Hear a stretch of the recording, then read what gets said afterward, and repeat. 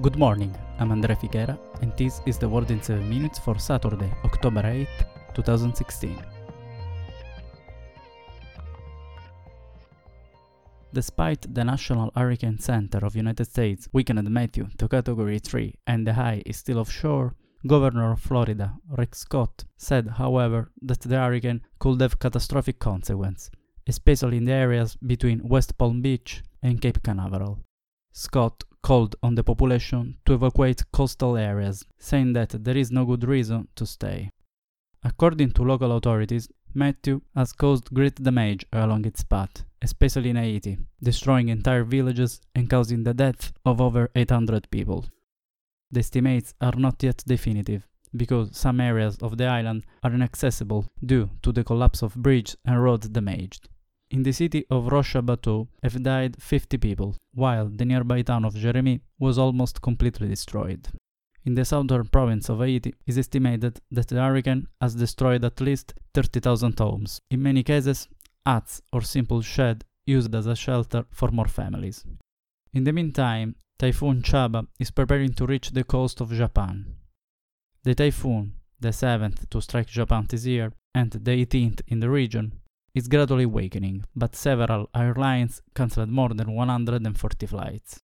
But beyond fears about Hurricane Matthew, America is getting ready to another high-impact event, the second debate between Hillary Clinton and Donald Trump.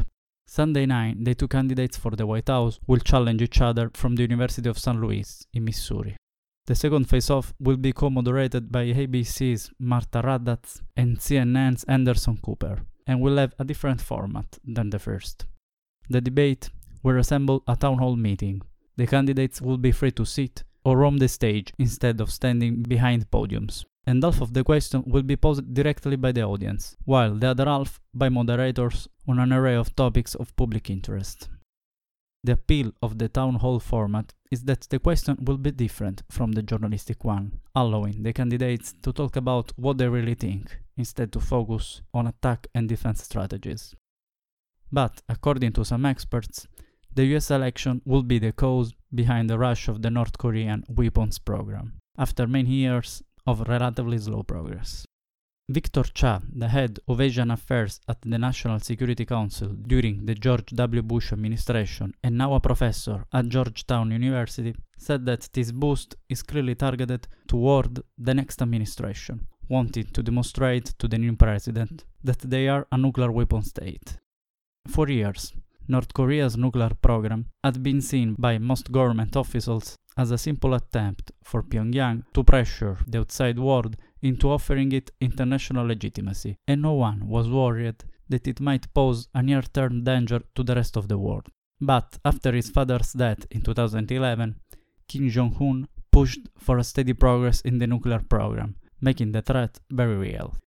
Changing the topic, Syrian President Bashar al-Assad said last night that the rebels trapped in Aleppo East will be able to leave town with their families if they lay down their weapons, confirming his intention to continue the offensive to regain full control of the northern city. The amnesty proposed from Damascus follows weeks of intense bombing that have killed hundreds of people in the eastern district of the city and have actually buried under a pile of rubble the United States peace deal.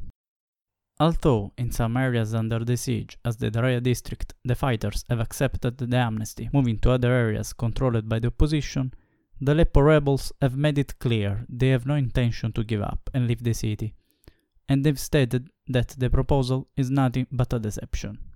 The Assad's proposal comes 2 days after the announcement by the army to reduce the intensity of the bombardments to allow people to evacuate, underlining that all those who do not take advantage of the opportunity to leave will face their inevitable destiny. An American official said that Aleppo will fall within weeks, if not days, due to the relentless bombings of the Russian and Syrian warplanes, despite the 8,000 rebels fighters still in the city.